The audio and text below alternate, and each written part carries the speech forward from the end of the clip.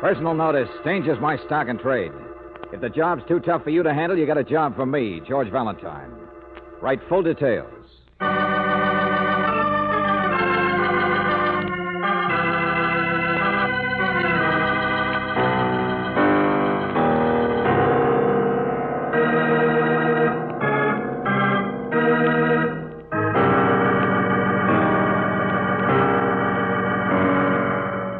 Standard Oil Company of California, on behalf of independent Chevron gas stations and standard stations throughout the West, invites you to Let George Do It.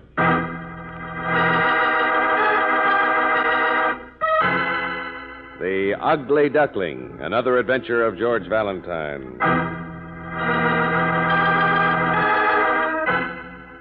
My dear Mr. Valentine, having devoted my entire life to music, to the management of concerts, the development of singers, I find that sometimes my knowledge of simple human nature is lacking. A friend of mine needs help, quite desperately. A woman who gave up her own musical career just for the sake of a man who is as cold and bleak, as incapable of tenderness as the music he composes of the dreary stone house that they hibernate in. His name is Edmund Salter. He is very ill, it's true, but caring for him has made his wife even more than ill. She can't even smile anymore. Nor will she tell me, her oldest and only remaining friend, the strange secret of her unhappiness, her worry, her fear, perhaps even her danger. Mr. Valentine, since I must leave shortly for New York, the opening of a new ballet, will you please come immediately to meet me at the Salters' home? It is far out on Ocean Drive, Pacific Bluffs, California. Sincerely, Yasha Hardwick.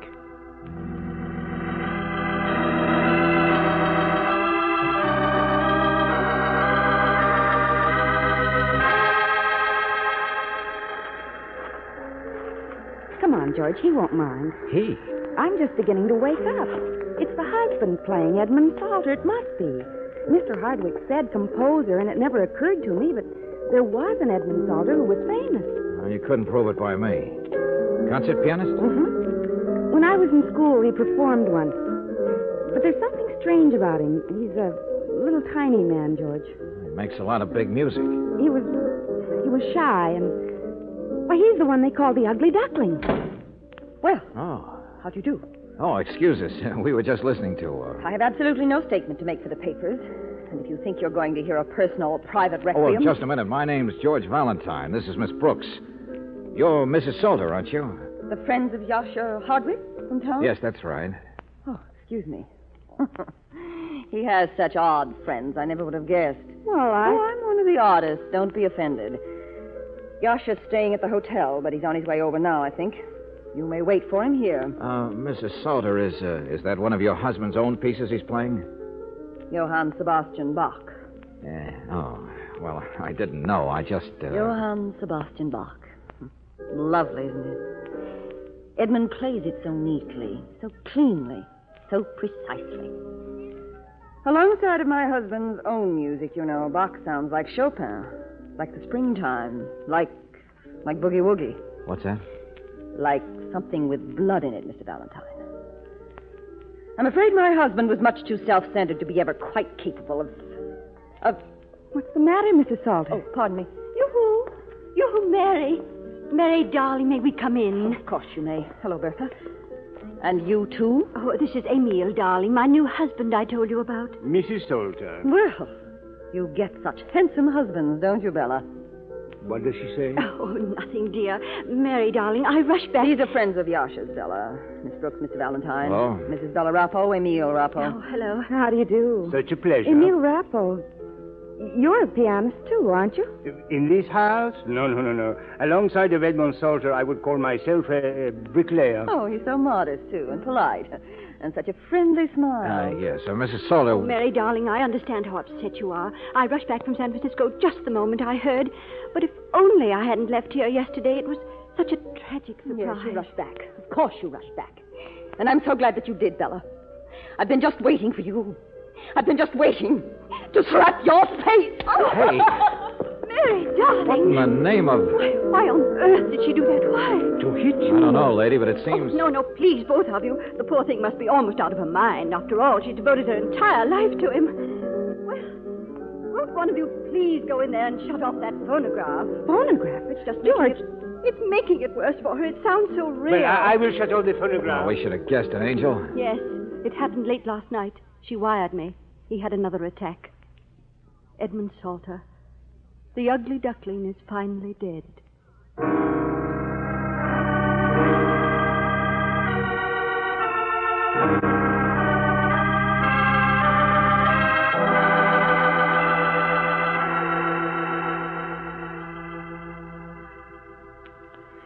Since moving here, Mrs. Salter seems to have changed so, Valentine. In the old days, she used to be alive and warm and so And now full she's of... a nervous wreck. Sure, Hardwick, I'll buy that.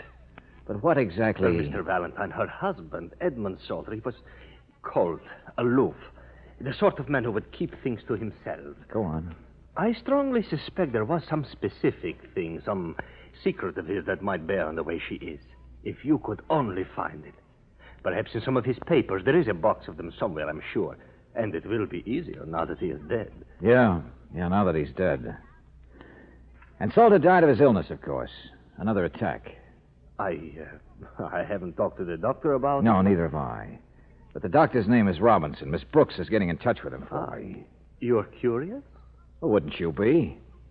Haven't you noticed all the bottles and medicines in this house? Well, of course. And a but good many of them with red labels?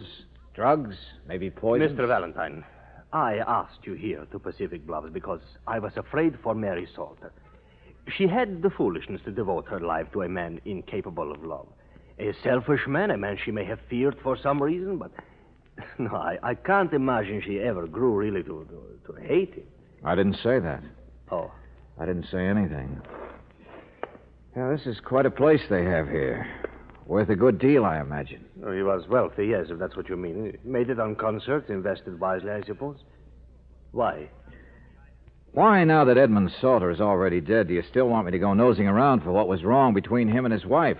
Well, Could it have been money? Mrs. Salter's career was never very successful, was it? You've managed them both. Who gets his money now, Mr. Hardwick? Well, really, Mr. Valentine, I haven't the slightest I notion. can answer that. Mrs. Rappo. I get some of it. You do? 25 or 30,000, I suppose. 30,000. Well, there's nothing to be surprised about. I started Edmund Salter on his career, you know. Loaned money for his studies, his first concerts. You see, there was a day when I had money to give to musicians. There's a vicarious thrill in being a patroness of the arts. It's true, Mr. Valentine. Mrs. Rappo has started a great many young people. And I doubt if the ugly duckling ever paid her back. He certainly did. The tables are reversed, that's all. He knew that I needed help now. And so does that pupil of his. Pupil? Yes. Miss Diana Luskin, her name is. She lives in your town, Mr. Valentine. A great deal of promise, I've heard.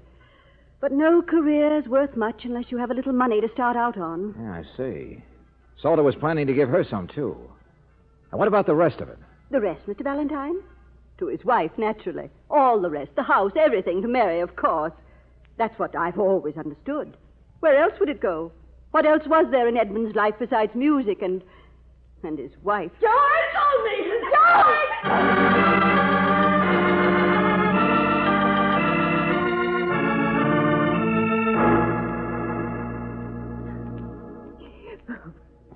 None of your business. None of your business. I found her burning things in here, George. I didn't mean to interrupt, but the door was open and she was so startled, screamed at me to get out. Some sheets of music. That's all that's left. Well, that's all there was. No, it isn't. Those other papers weren't music. Well, it's my house. I can do what I like. A little fire might warm this house up. Yeah, sure, of course you can, Mrs. Salter. But you just found this stuff, didn't you? It was in the box there. Your husband's name on it. My husband's dead. It's my estate now. I can do what I like. Now I can do anything I like.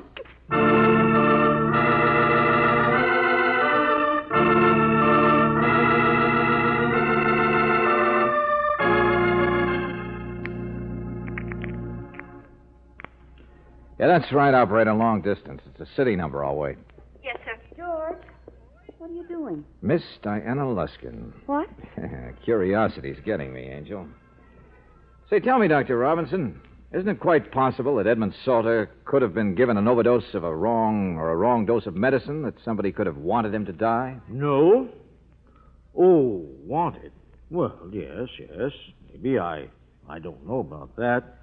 But did it actually happen? No. But, Dr. Robinson... I was with Edmund Salter for the last 12 hours of his life. What? There is absolutely no conceivable possibility that the man died from anything other than natural causes. Oh, I see. Your party doesn't answer, sir. Oh, what's that, operator? I said, I'm sorry, sir, but I have the correct number now, and your party doesn't seem to answer. Oh. Brooksy, maybe we're just trying to open some hidden boxes in private lives that shouldn't be opened. Shall I try again later, sir?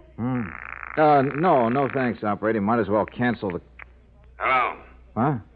Oh, I'm sorry, but never mind. Hey, look, say hello again, will you? Valentine, what in the name Lieutenant Johnson. I was calling Diana Luskin. What are you doing there? You can't talk to her. She's busy. I'm busy watching the rescue squad bring her around. What do you think? Bring her around? Oh, the young lady drank a little too much wine, that's all.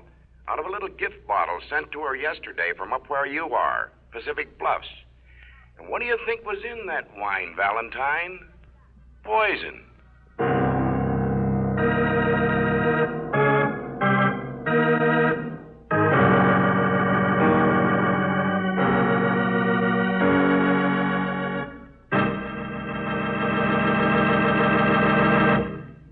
We'll return to tonight's adventure of George Valentine in just a moment. A squeak or a rattle in the family car is annoying, to say the least.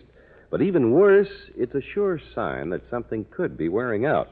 And 60% of all auto repair bills could be avoided if drivers remembered one simple rule: chassis lubrication at regular intervals.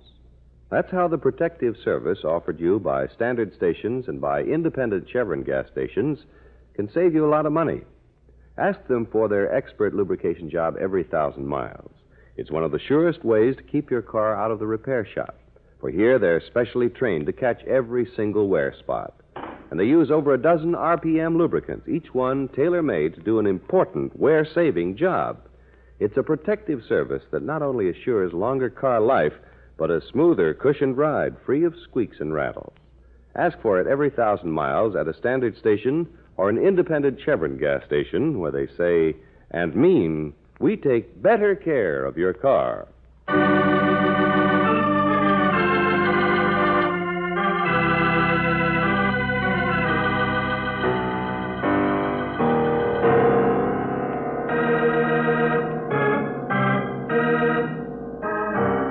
And now, back to tonight's adventure of George Valentine. The ugly duckling is dead. A strange, cold man. Once a concert pianist, and then a composer of perfect, concise, cold music. Edmund Salter is dead. The doctor insists his death was quite natural. But there's nothing natural about any of the little group of people collected in the lonesome stone house overlooking the ocean near Pacific Bluffs. And so if your name is George Valentine, it's no great surprise when you learn that a distant beneficiary of Salter's will, Diana Luskin, was made ill by a gift bottle sent from Pacific Bluffs, by a drug, a poison, which you very soon confirm could only have come from this very same house. Some of Salter's medicine. Here, George. This is the room we caught Mr. Salter bringing those things in. The sewing room, huh? Yeah, I guess so. There's the little box of her husband she took the papers out of, whatever they were. I don't know what I expect to find, Angel. The doctor's already rounded up all the medicine bottles for fingerprinting. Just ashes, that's all. Uh-huh. And its folder of music is the only thing left. Manuscript paper. Something he wrote himself.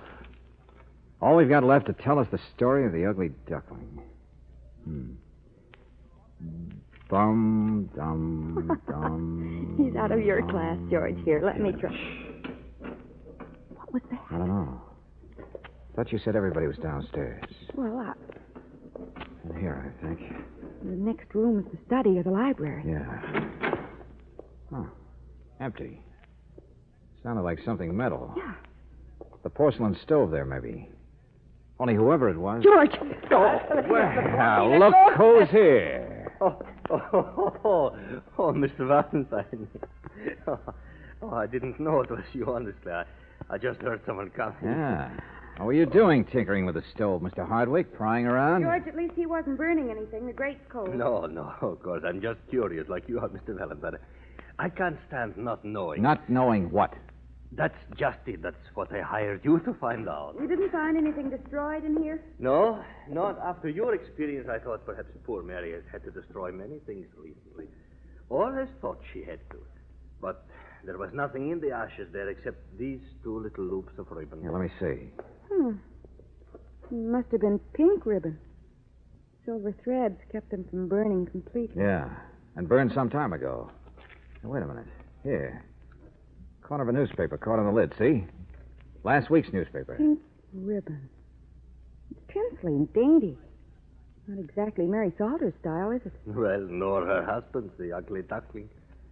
So I thought that my discovery amounts to much. Mr. Hardwick, do you remember what happened to the ugly duckling in the fairy tale? What? Come on, Angel. Bring that music. The duckling turned into a swan, Mr. Hardwick. A swan.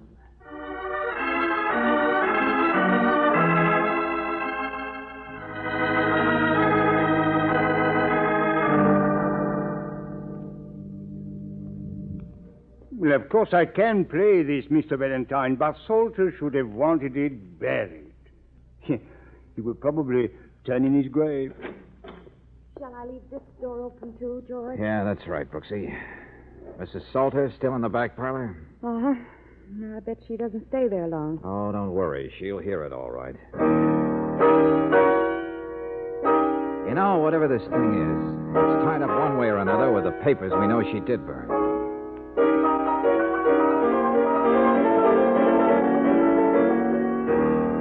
There, you see, it is soupy, too much sentimentality. Keep it up. You're doing fine. The one thing Edmond Salter always had was dignity. Calm, concise clarity. Too cold for the common ear, but musicians, music. Never mind the lecture, Mac. Hey, Brooksy, look. Yeah, here she comes. It's a magnet, all right. Hey, Neil. Oh, what on earth? Mrs. Rappo. Hello, my pet. How do you like this hot fudge sundae? What is it? What? Come on, keep playing. It's a new work of Edmund Salter's, Mrs. Rappo. What? Oh, no. Oh, yes. What the man says is true, my pet. Poor fellow, he would die all over again if he could know anyone was hearing it. Let me see the pages. Mrs. Rappo, I'm sorry, but I want him to keep playing. Did you look through the pages? Here, I can take the back one. No, I don't read music that well, but will you... That's not what I mean. It's program notes. What? On the back of the pages, Edmund always typed his own program notes. That he insisted on. Let me see. I can read it. To whom it may concern, it is my absolute wish that the accompanying work be performed by a pianist of the first rank, preferably in Carnegie Hall. Oh, the poor idiot. While I realize that it is a departure from my usual technique, I consider this work my most personal composition. There's some loose leaf notes attached in explanation, or perhaps confession. Loose leaf notes. George, maybe those were what she burned. Yeah, go on, Mrs. Rappo. Confession. I call this work The Secret Sonata, and I dedicate it to the two secret loves of... Hey, Mrs. Rappo, wait. Don't tear that up. Give it to me, will you? Stop it. Stop it all. Yes, and you. Stop saying that. Stop every mushy, feeble-minded note of... Mary. Mrs. Soldier, what in the and name you, of... Bella. Sonata to the two secret loves of... Mary. Why do you stay here? I slapped your face once. I've insulted your husband. Mary, please. Amy, you'll go on playing. Please, please. But so fast you talk, I do not understand. You heard the lady, Buster. Play it. Here, have some more music. Stay here with him, Well, Brooksy. it's only a waste of time for any of You're you. coming with me, ladies, both of you. Yeah, that's better. Now, let's leave the husband out of this. Mr. Valentine, I want you to clearly understand. For years, I was a patroness of music. I was a patroness of Mr. Edmund Salter. That is absolutely all. All in the music. For Carnegie Hall. For the world to hear. I sacrificed my own career, my entire life for that man. Mary! You know the secret now, Mr. Valentine. My jealousy. My husband's infidelities. I'm sure there's nothing more you need to know. I'm very sorry, Mrs. Salter, but the other half of the sonata, the other of two loves, a young woman who was sent some poison from this house. While you were in there, a policeman came to the house. He says his name is Lieutenant Johnson, and he wants to see you. You bet he does, lady. I'm trying to tell you, there's still a little matter of attempted murder.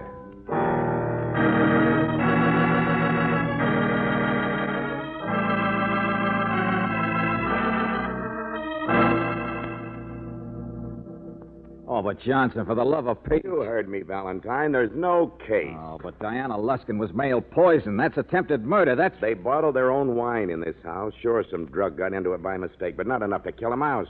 What? All I knew was she was sick from the stuff. Well, the office had a message waiting for me at the local police. But I know now there's only one person who could have sent that stuff to her. Sure. Mrs. Salter herself. She's the one sent the poison, all right. A vindictive gesture. Vindictive gesture? That's what it'll be called. What else could we ever prove? Oh, so that's it. Mrs. Salter was the one who always gave that medicine to her husband. She'd have known how much to use for a lethal dose, wouldn't she? And there's the case right there. Uh-huh. The most important thing is Miss Luskin herself refuses to bring charges of any kind. She says it must have been a mistake, too. We can't make a case without her help. She's already in touch with Salter's lawyer, and he came down here just behind her. Yeah. So Mrs. Salter was just a jealous woman who was married to a two-timing heel.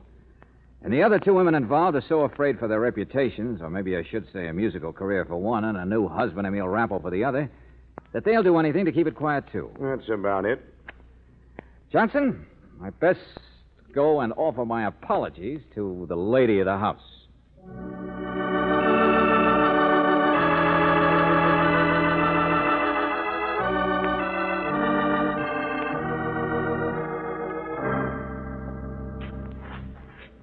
Mrs. Salter, what did you burn this time? The pages of the sonata that were still there on the piano? Pages of it? What do you mean? What did the lawyers say about burning the sonata? About going against your husband's wishes? Well, I did it before they came. They thought it was in the best interest of my husband's memory. Yeah, the stony, cold little guy on top of the musical pedestal. I devoted my life to him, Mr. Valentine. I never once suspected. Toward me, he was always, incapable of tenderness and sentiment. Why don't you cut it out? What? Tell me something, Mrs. Salter. What was the rest of the deal to hush it up? With the lawyers and Mrs. Bella Rappel? And maybe they've talked again to Miss Luskin on the phone. I don't know what you mean. I've already talked to Mrs. Rappel myself. She's not inheriting $30,000 anymore, is she? And the girl isn't taking hers either, is she? Not if there's a scandal to go with it. Oh? Mrs. Rappel's got her husband Emil to think about. And I suppose the girl thinks too much of the memory of your husband or too much of her own career. They'll both refuse that money. Mr. Valentine. That was the price you asked for burning the sonata, wasn't it? The price for interfering with your husband's supposed desire to have that thing performed at Carnegie. To air some bad music and nasty program notes like the family wash in public. Well, I tried to burn it before. I didn't want it to happen. Oh, this way. yes. It happened just the way you planned it, lady. There'll be no concert, and you'll get all the money. Yeah, pretty neat. Except that it's not going to work. Simply because of your bad timing. Bad timing? You said you tried to burn the music before. Well, then, Mrs. Salter, why didn't you? When Miss Brooks caught you at it the first time, why did you leave your door open? And how did Yasha Hardwick know there was a secret box somewhere unless you told him about it? And if you knew, then why hadn't you already looked into it? Your husband was an invalid. Yes, why didn't you burn the sonata days ago? I'll tell you why, lady. It's because you wanted the big secret to be uncovered just the way it was today. Oh, I know none of what I've said is concrete, but this is. Where did you get that? Just one page from that sonata, but it's all I need. I stuck it in my pocket on a hunch. And the hunch is right, isn't it? Give me that. Give it to me. No.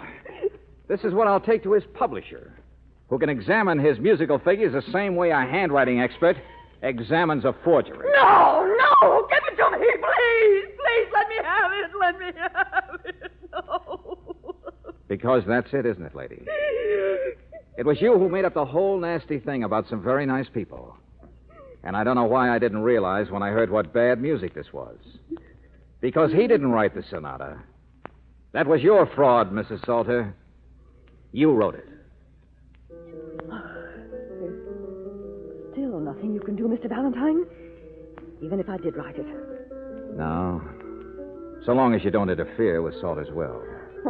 How can I now? It was such a joke, that sonata. Making people believe that he could be sentimental, capable of tenderness. Mrs. Salter, I guess there isn't any way you can be punished. Except maybe one. You see, there's one thing I've left out. A couple of pink ribbons. They'd been burned in the stove in your husband's study a week ago. I showed them to Mrs. Rappel. She said they'd been tied around the letters he wrote to her, which she'd returned later on. What? He never wrote to her. They were just friends. He was incapable I of... suppose he burned those letters himself so as not to hurt you by finding them after he died. Funny, isn't it? The little guy must have been considerate and kind and lots of good things. And the only punishment I can think for you, Mrs. Salter, is to tell you the real truth. Your husband did love Bella Rappo, and probably the girl, too. No, you're mistaken. But not in a way that you can understand. He loved them from a distance because they were all he had. Bella said he once wrote her that he wanted to give you so much happiness, that his tragedy was in marrying a woman incapable of tenderness.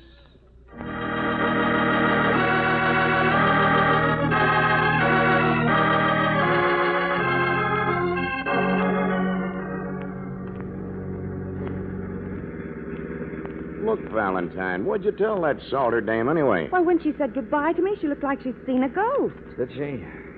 Well, I'm afraid Mrs. Salter's just beginning to realize how badly she wasted her life. What do you mean by that, George? Oh, well, nothing, I guess. But maybe it made me think about things a little. Huh? Oh, thinking about the Pacific Bluffs here. It's a beautiful place to live in. Or, for that matter, to visit. Or to take a vacation in. Or to go on your honeymoon. Yes, George. Go on. Oh, what am I doing? Getting sentimental? I've been out of my league, that's all. I wonder if there's any place around here we could catch some good Dixieland music.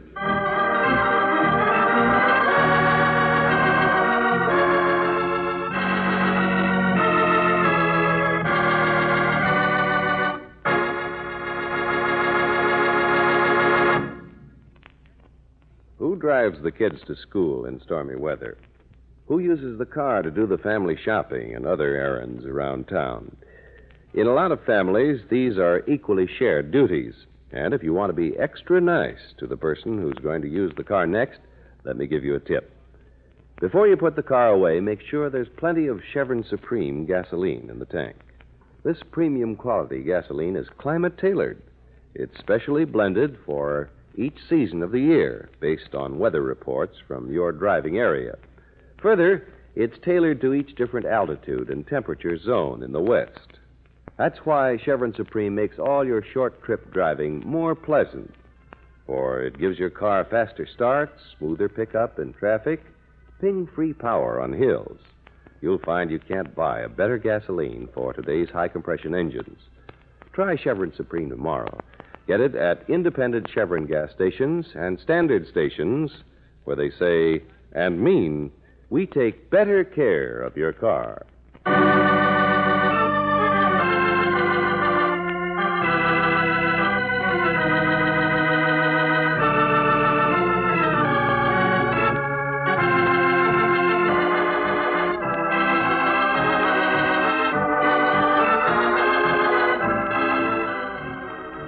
Tonight's adventure of George Valentine has been brought to you by Standard Oil Company of California on behalf of independent Chevron gas stations and standard stations throughout the West.